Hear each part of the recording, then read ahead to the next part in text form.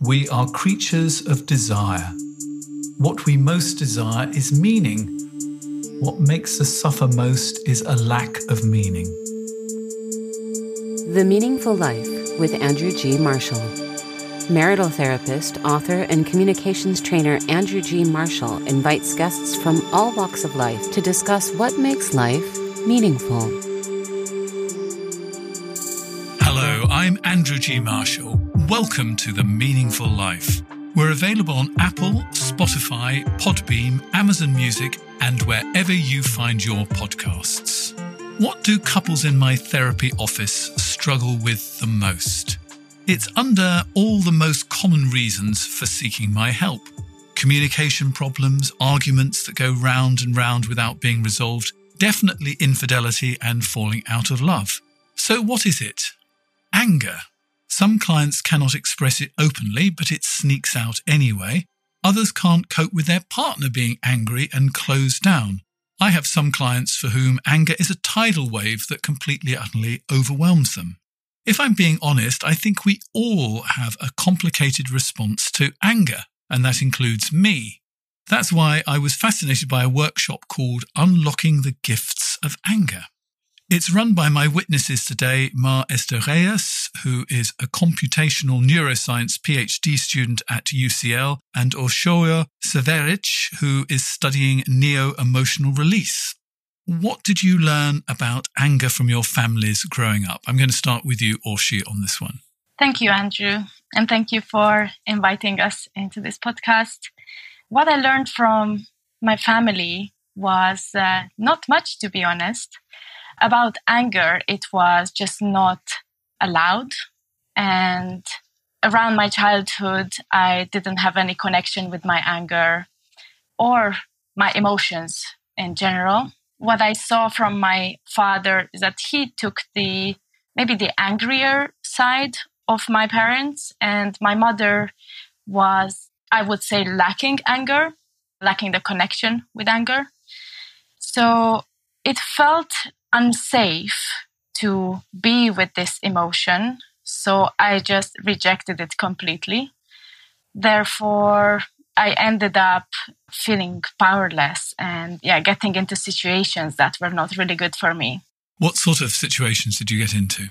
I couldn't stand up for myself in debates or verbal discussions, but also in school.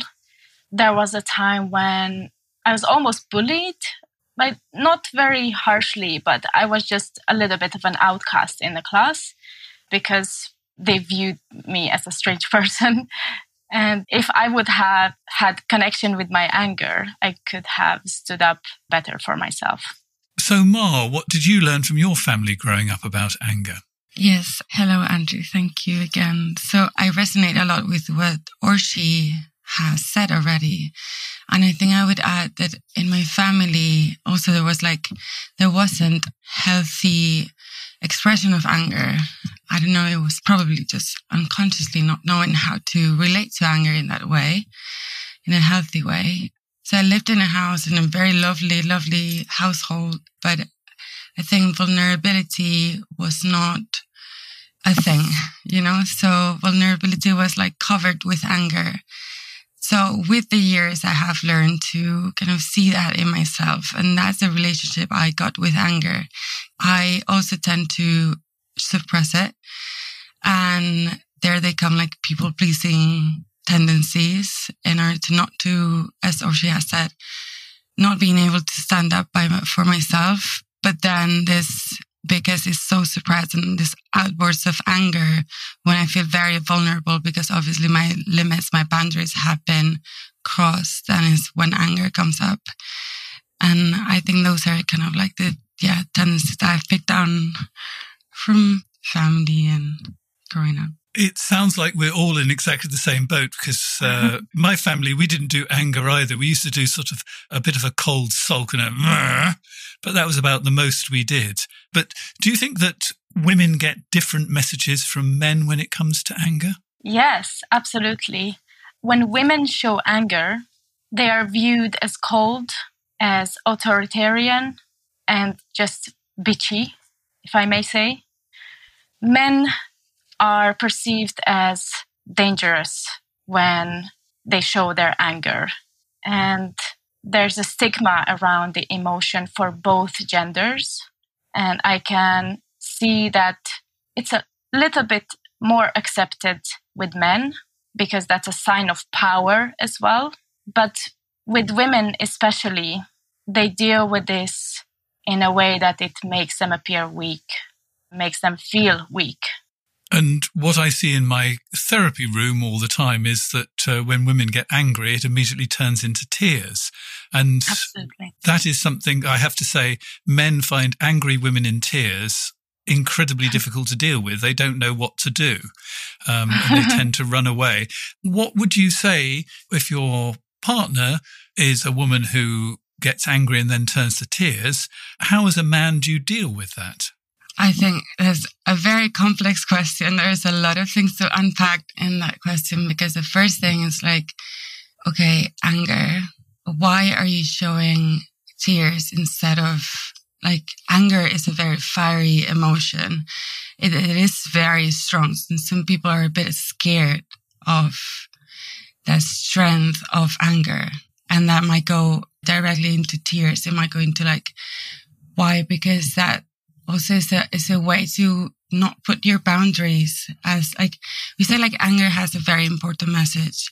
And anger is always about if your boundaries have been crossed or like if your values have been wronged, something is very important that there is something going on. I would say as well for the woman to see what's going on with her boundaries and what's going on with her relationship to these like very strong emotions. And then for the man, I always say, okay, anger is a very beautiful, very raw, very vulnerable thing to show. If your partner is showing anger in tears, also try to see what is behind it. What is the vulnerability that she is not capable to show you? Like, kind of hug her and hold her in that. And also maybe try to have the conversation of like, what's going on? Where are you feeling unheard? Where are you feeling not valued? Because there is a very beautiful message, a very important message there. That's a beautiful thing to suggest that it's actually about vulnerability. And if you can see the vulnerability, it's not quite so frightening for you.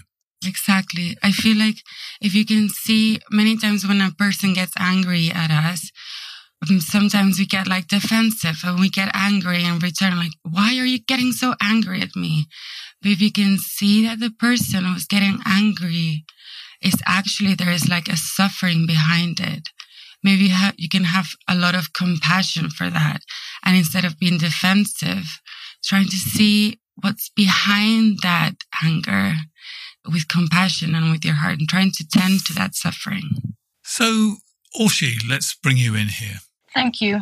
Anger is a cover-up emotion for more vulnerable things, which could be sadness, grief, just feelings of hurt, fear, anxiety, amongst others. And anger is a protector for these that feel much weaker. And sometimes it's much easier to feel anger instead of our vulnerability. So if you have too much anger, it's a vulnerability issue because you're finding it hard to sit with your vulnerability. It sort of makes you feel big and strong and covers up your fears. Yes, absolutely. And if you have no anger or little anger, that's a disconnection from your dignity, your personal power. So how did the two of you get from being people who were sort of shut away from your anger to somebody who teaches workshops on anger? There was a 5-week course in Psychedelic Society in London. We both attended a female archetypes course, which was led by Gaia. And in one of the weeks, we discussed the warrior, and the warrior had anger work in it. So in that week, we did an anger release session. And for me, that activated a part of me that I've never known that I had. And from there, I felt so much more empowered in my own voice, in my own body, and I could claim my own truth and stand up for it. And so that was hugely transformational for me. And I became from having no anger to having lots of anger at first. So I was a little grumpy one. And then, slowly worked my way through to the middle. And this is a place where I have experience with both sides. And I feel it's a very valuable place to bring this knowledge to others. And anger is an emotion that if we integrate that, it will change the world for the better. I think we should actually think a little bit about what the gifts of anger are. Because I actually say to my clients, one day I'm going to write a book called The Joy of Anger, but nobody's actually ever going to buy it. But there are some positive and worthwhile things about anger. So maybe we should look at some of those gifts of anger. Yes, I think I've thought a little bit on that, on how anger has this very important message to give you. I think if you befriend your anger, if you know how anger feels like in your body, if you are not afraid to let it run through you, to understand, to take a bit of time with it. Many times we run away from anger.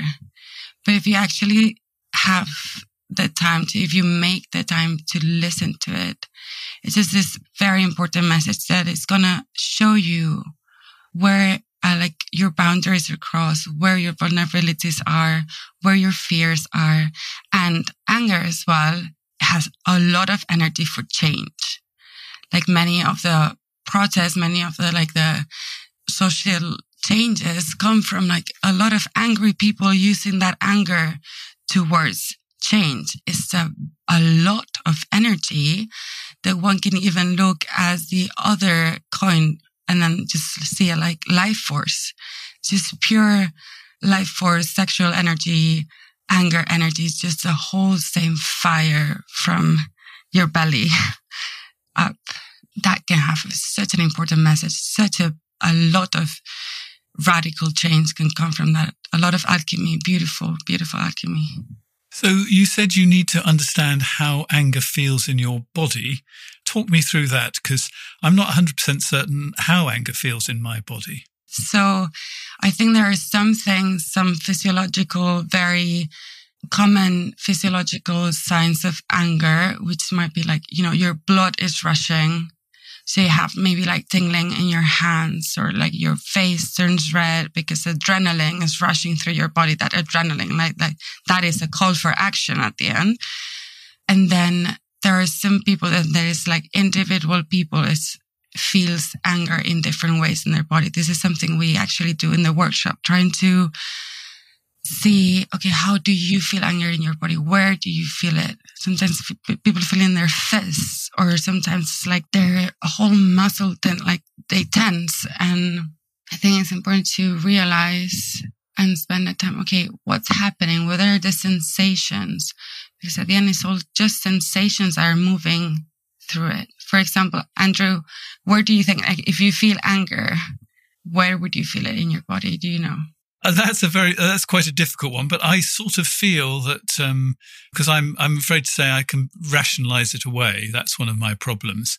And then it just comes out in a bit of a little bit like my parents used to do. What a surprise. Where would I feel it? I think I might feel it in my guts. Yes.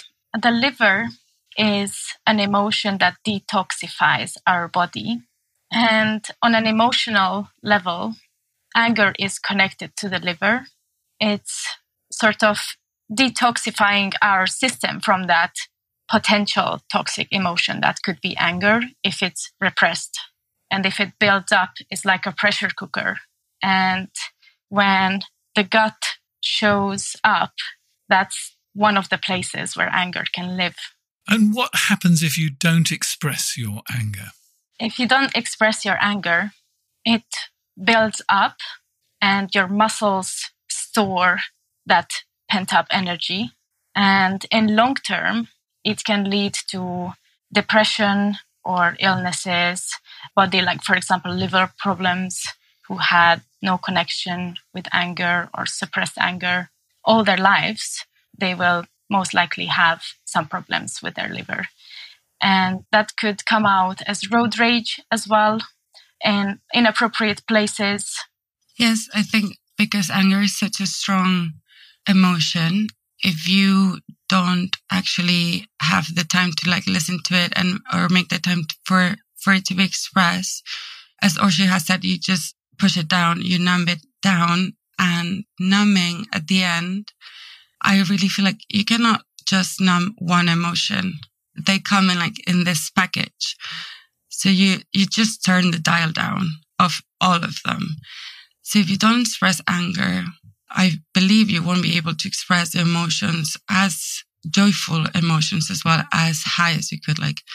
Guess you can fly as high as your river down steep, so I feel that anger, if you actually can turn the dial up, you will see that all the other colors of all the other emotions also dial up as well. That's why we say sometimes it can cause anxieties or depression. Certainly, I see that when couples come to me where one partner has fallen out of love with the other one, they are trying to suppress their emotions because, it's not very nice to be angry with your partner. So you dial it down, but you also end up dialing down the love and you become like flatmates together. And nobody wants to live with a flatmate. They'd much rather live with a lover. But unfortunately, the first emotion that comes out when you ask people to express their emotions is nearly always anger. And then we get terribly upset about anger. Yes. I think it's important to find first safe spaces to release your anger. So you're not going to release your anger in a way that harms your relationships or yourself.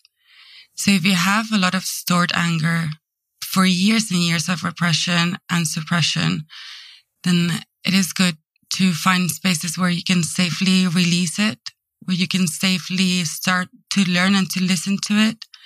And then in the middle of the conversation, if you're getting angry, it is also very okay to just say, okay, I'm just going to go to my room and punch some pillows or do some exercises of anger release, and then come to see what's going on. What's this anger telling me? So give us some examples of anger release exercises.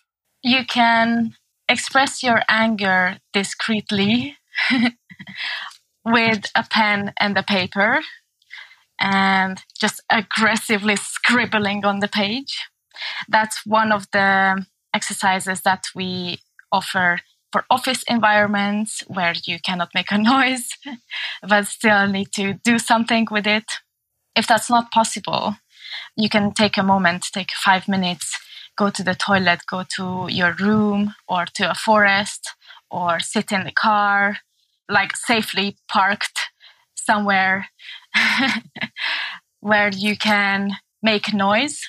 If you cannot make a noise, you can either use a pillow or your hands to mute the sounds, to muffle the sounds.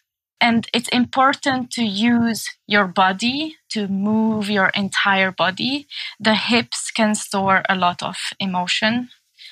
And the gut, as you already mentioned, and our whole body with the muscles.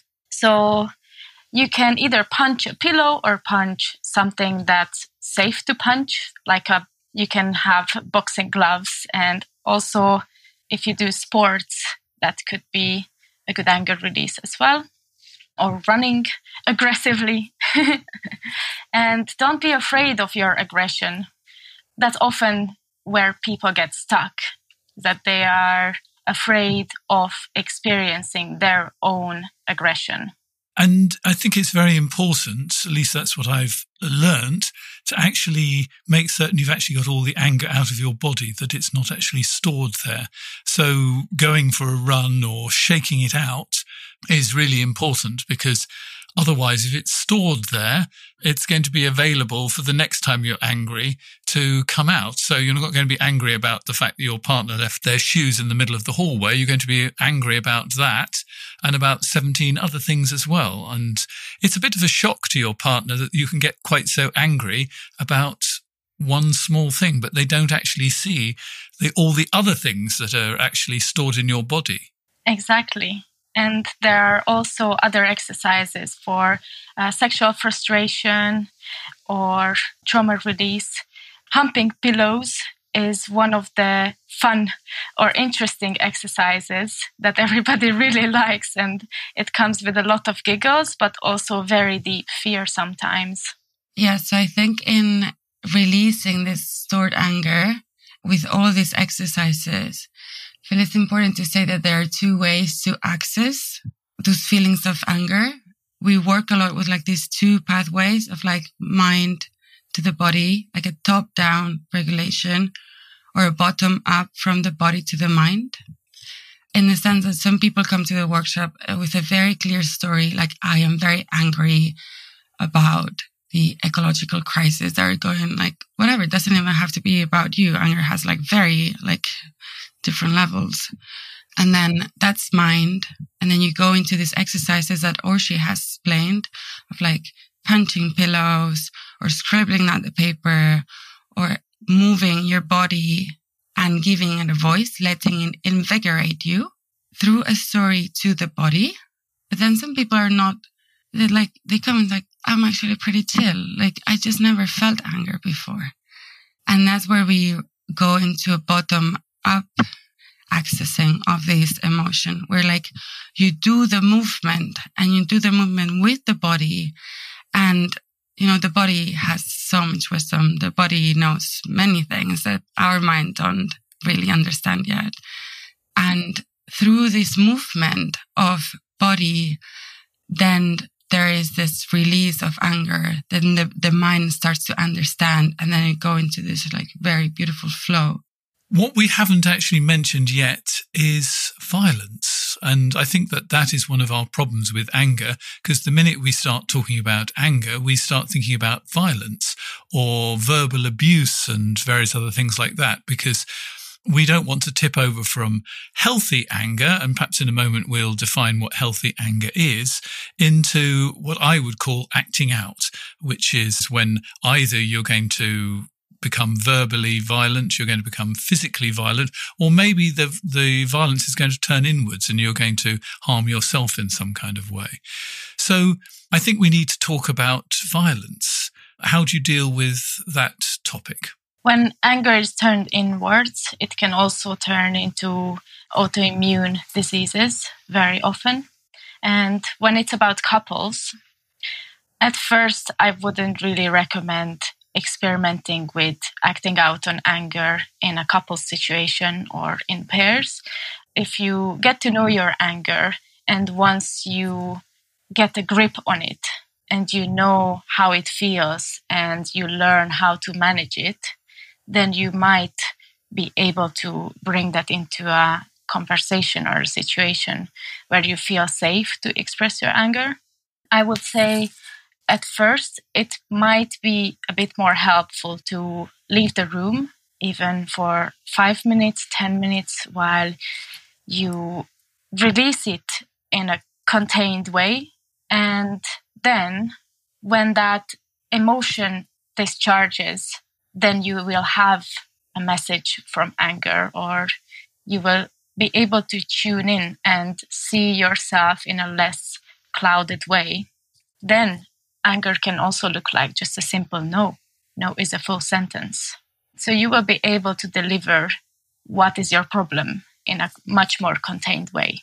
Exactly. Like anger doesn't really mean violence, although it is kind of seen like this in society. I think anger can turn to violence if you don't have a relationship with it. If you suppress it and then it becomes just turns into outbursts of anger in situations or in levels that are totally like exaggerated. And that's why we find it very important so that anger doesn't turn into violence, to have this relationship with it, not to fear anger so much. So what is healthy anger? What is healthy anger? Healthy anger is when you can see where, because as we've been saying, like anger has this message of like, it tells you where your boundaries have been crossed or where your values have been wrong, or if someone around you that you love or yourself is being threatened or is being seen in danger, is this call to action. It's a very invigorating emotion.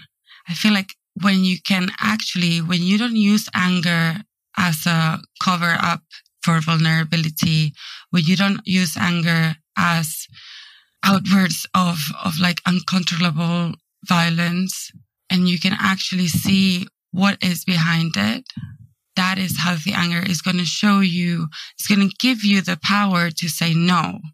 It's going to give you the power to show other people, well, here I stand and here are my boundaries, here are my values. And that is a very beautiful and very important quality to have. I always say healthy anger is angry at the right time, when it's actually happening rather than later, with the right person, because often we can kick the cat, so to speak. So we can't be angry with our boss, so we come home and be angry with our partner, for example, and at the right level. What do you think of that? Absolutely. Anger will also give you energy to be brave enough to face the person who you have a problem with. And regarding violence, there are also situations when if your life is threatened, you have to act on your anger to protect yourself. So you might get tangled in the head and the thoughts like, oh, I don't want to hurt them. But if your life is in danger, you have to act on the anger. So how do we deal with the two extremes that I see?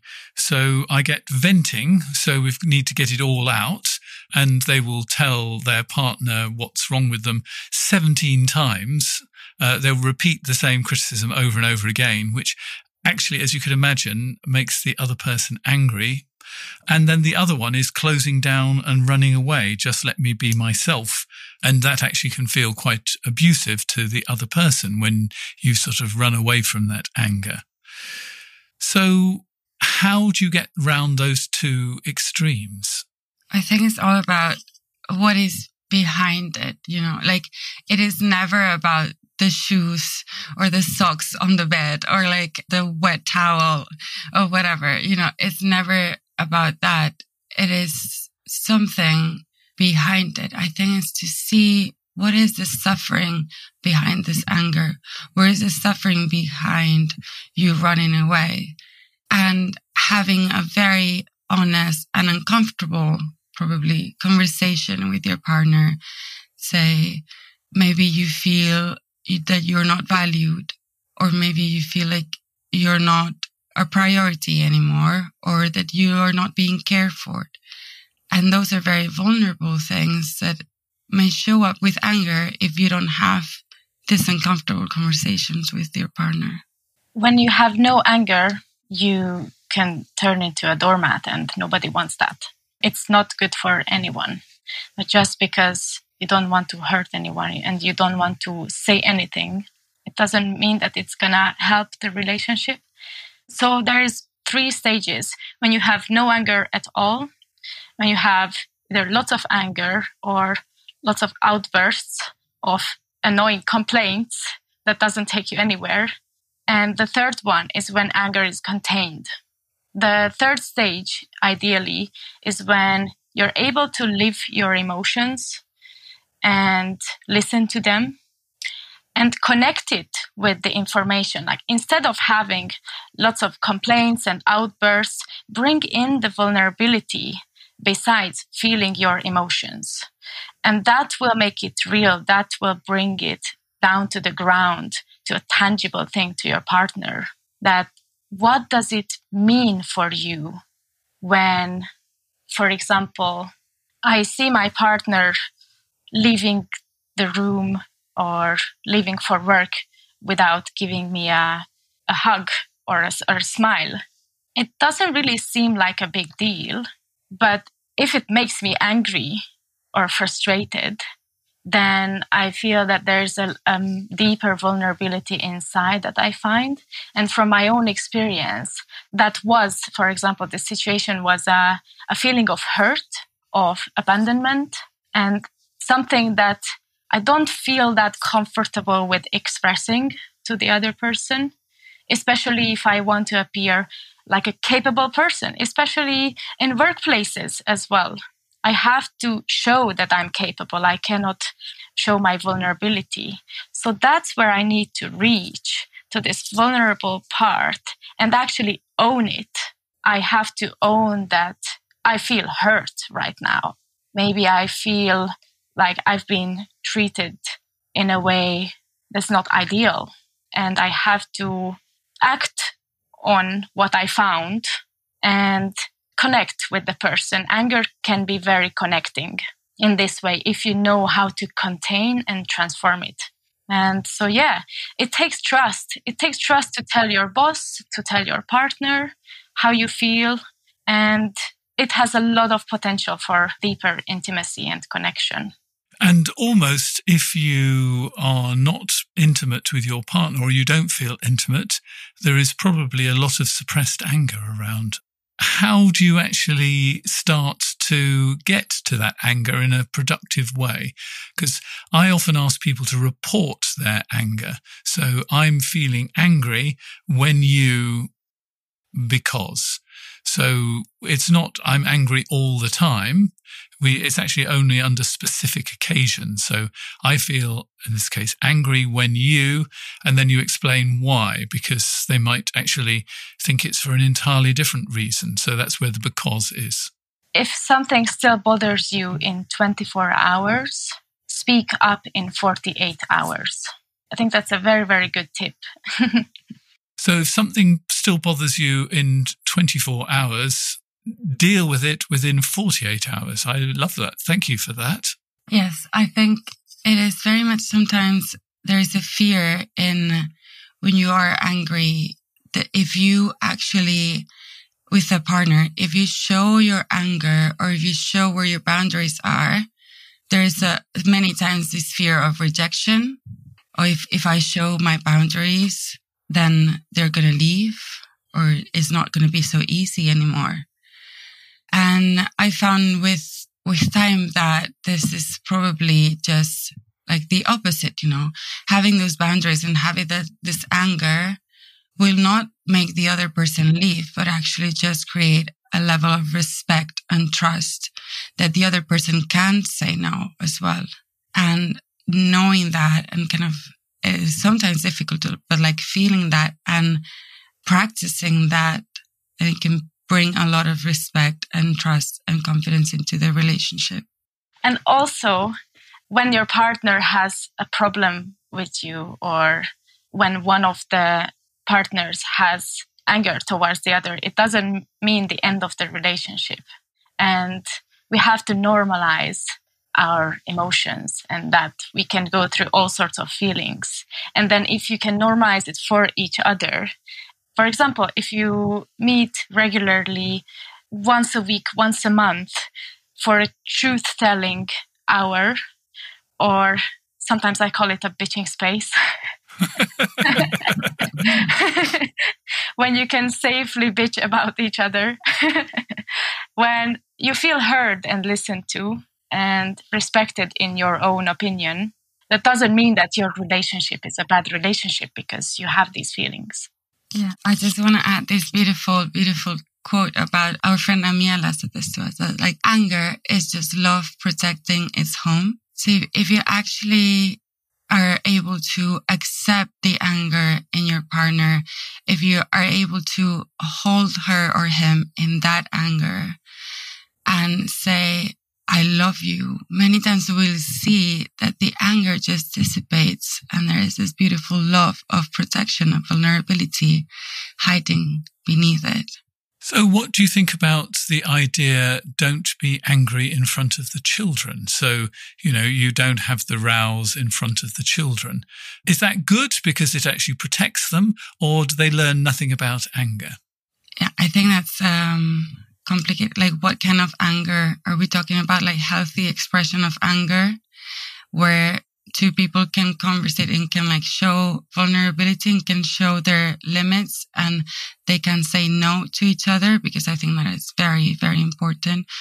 If you see your mom, if you see your dad actually saying no and like being strong in that decision, and looking for themselves and protecting themselves. That is very important. I think that anger helped in like a unhealthy, like violent outwards way, then no. But then we're talking about different kinds of anger. But I do think a healthy expression of anger, when one really protects themselves, it is important to show. And also passive-aggressive anger is also a no. When you don't own your emotions, that's what happens. And children will not learn how does it look like to have a healthy expression of our emotions. And also it will be either they will feel like they need to keep it secret if this happens, or it's just not safe and they don't want to go there. And they will not develop the skills that take to manage themselves. I think as well, maybe the naming of the emotion is very important. Like, I feel anger now. And like, just making it a thing that like one can feel without it looking dangerous or violent. One can feel anger without that like thing that we normally relate to anger now. It's just like this uncomfortable feeling. So in a moment, we're going to have a letter, but let's take a break. The Meaningful Life with Andrew G. Marshall. Please follow us on Twitter, like us on Facebook, and visit our website, andrewgmarshall.com/podcast, where you can join our supporters club and unlock bonus material and other benefits.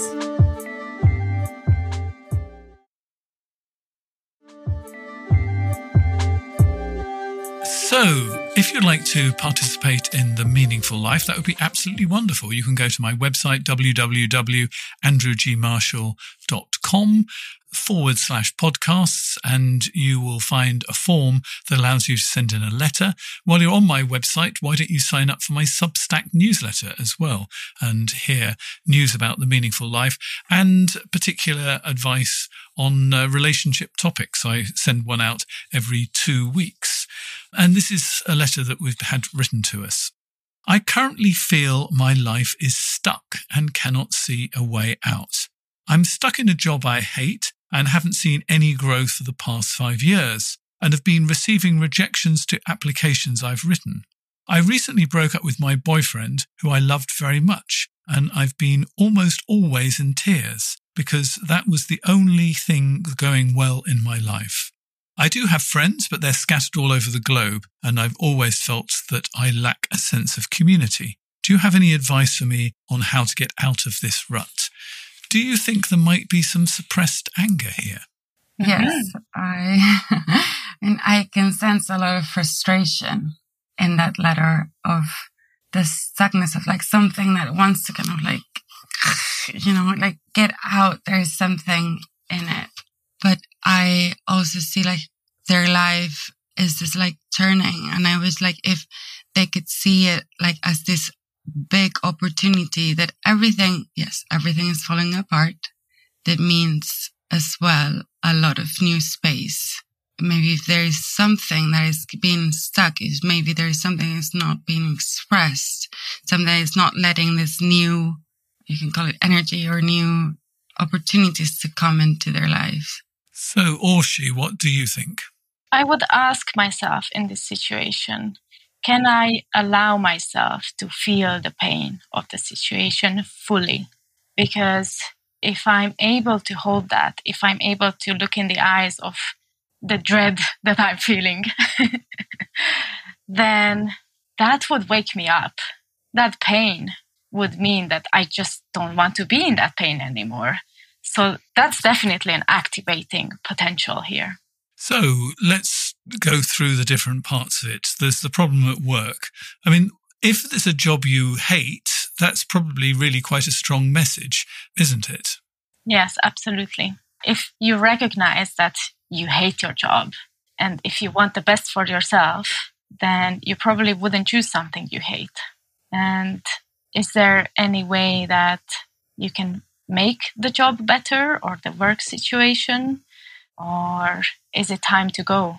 And if you validate your emotion, if you validate your anger, you listen to it, then it will kick your butt and call for change. Yes, I think there is this very, very strong wanting for change. But at the first level, we need to sit down, as Orsolya had said, with our emotions. We need to listen to them. We need to experience them before we can let them go. So then we move on to the boyfriends. Because I'm finding the idea that this was the only thing going well in my life, I'm feeling a little rebellious about that idea. Because if the relationship was going that well, why did it actually collapse? There's a part that was disowned that I feel. I mean, it's up to both of them. But if they don't own the problems, if they don't own the frustration, if they don't acknowledge that, then it can create the illusion that the relationship is going so well, because those little insignificant parts that were the arguments or whatever caused to the breakup, they don't mean that much. So people have a tendency to make things a bit more beautiful than they are, just because it would hurt to acknowledge the pain. And yeah, it's very important to connect with anger, because that would show something deeper here. I think from this whole letter, even is like the only thing that was going well in my life. There is a very stuckness in the past life of this person. Just, I feel that there is this change of perception that needs to be made. There needs to be this click of, okay, everything that was in the past, and being very radically honest with oneself. And how am I contributing to this situation? What am I doing? There is this beautiful book called Existential Kink. Existential Kink? Kink, yeah. From Caroline Elliott. Yes, it's a very interesting book about how do we actually contribute to all these things that we don't like in our lives, but how are we contributing to them, and how are we finding a secret pleasure in them?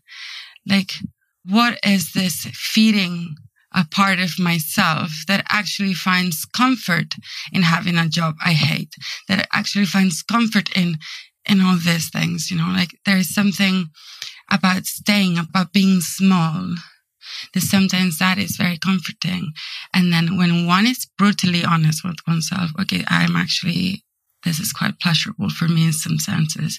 There's this change of perspective, and one can actually move forward because that is made conscious. And when something gets to the conscious perception, then one can choose to start changing that, at least. Now, I think that both of you have moved around quite a lot, because I think you both live in the UK, don't you? But Mar, you're from Spain, and Orsolya, you're from Hungary. So this idea of having people scattered all over the globe, I think probably is a familiar one to you. So what advice would you give on finding a sense of community where you are? Yes, so I actually just had a very beautiful realization. I relate a lot with that letter because I'm finishing the PhD. I don't have a job yet. I also just finished a relationship, didn't have a house. So like also and I felt I didn't have community. But then suddenly where all these things happened, I felt like all the women in my life, even they are scattered all over, like from all over the continents as well. I've like traveled a lot, and I felt really blessed about technology in this sense, because there is this sense of community that can happen even if you're not close to them. We have the tools now to feel quite close, even if we're very far away. And then to really maybe reach out and connect and try to be proactive in the sense of community, a community that you build. And at the center, when you go back to your center and find yourself of like, maybe there's a sense of belonging that you can find in yourself. And then you will realize the community around you that is there? I would say don't be afraid of acknowledging and feeling your loneliness if you feel that way. And every place has a sense of community, and women's circles gave me that when I came here. Also, in-person workshops or activities, music events. If you have any hobbies, connect with artists, go to galleries together, contact improv, movement, dance. All these activities and hobbies have a big sense of community around them. So if there's anything you love, everywhere you go, you will find people who do something similar. And that also gives you local people to meet up with. So besides of keeping in touch with your friends online in other countries, it's very important to have people who are there around you physically as well. So we're running out of time, so I'm going to have to ask you, as a witness on The Meaningful Life, what makes your life meaningful? Let's have Ma first of all. Yes, so I've been thinking about this a lot, and what makes my life meaningful is to walk the path of life with intention. The intention bit, I think the life path is made by walking. It is through walking the path with intention that you actually create the meaning. And there's something about like having an intention with your heart. It goes back to like making a life like a ritual, like a ceremony. And that makes my life meaningful. Orsi. Connection and creativity make my life meaningful. When I can touch the essence of my own soul and other people's souls as well.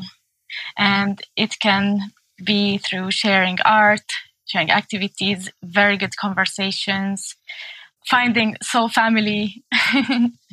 Yeah, so feeling connected and creating something that feels good and touches that essence. So this is when we're going to have to end the conversation, but it doesn't end if you're a supporter of The Meaningful Life. We're going to be talking about 3 losing strategies and 3 winning strategies for dealing with anger. So I'm going to share some of my ideas. I'm going to see what Ma and Orsi have to say about them, and we'll generally look at losing strategies and winning strategies for dealing with anger. If you would like to hear the bonus material, you can subscribe directly via Apple or Spotify. We're also available on Amazon Music. If you want to become a supporter of The Meaningful Life and get access that way, here are the details. You've been listening to The Meaningful Life with Andrew G. Marshall. You can follow Andrew on Twitter, like him on Facebook, and please leave a review wherever you consume your podcasts. Making, editing, and distributing The Meaningful Life comes with substantial costs, and we'd like to ask for your help. Visit our website, andrewgmarshall.com/podcast, where you can join our supporters club and unlock bonus material for every program, send in a letter to be discussed by Andrew and his guests, and join a community of other people seeking to make their life meaningful. At the gold level, you get even more benefits. Production of The Meaningful Life with Andrew G. Marshall is by Michael Dooney. Social media by Madeleine Healy. Sound engineering and theme tune by Sebastian de la Luz Mendoza. And I'm Susie Colick. Please tell your friends and spread the word. Thank you.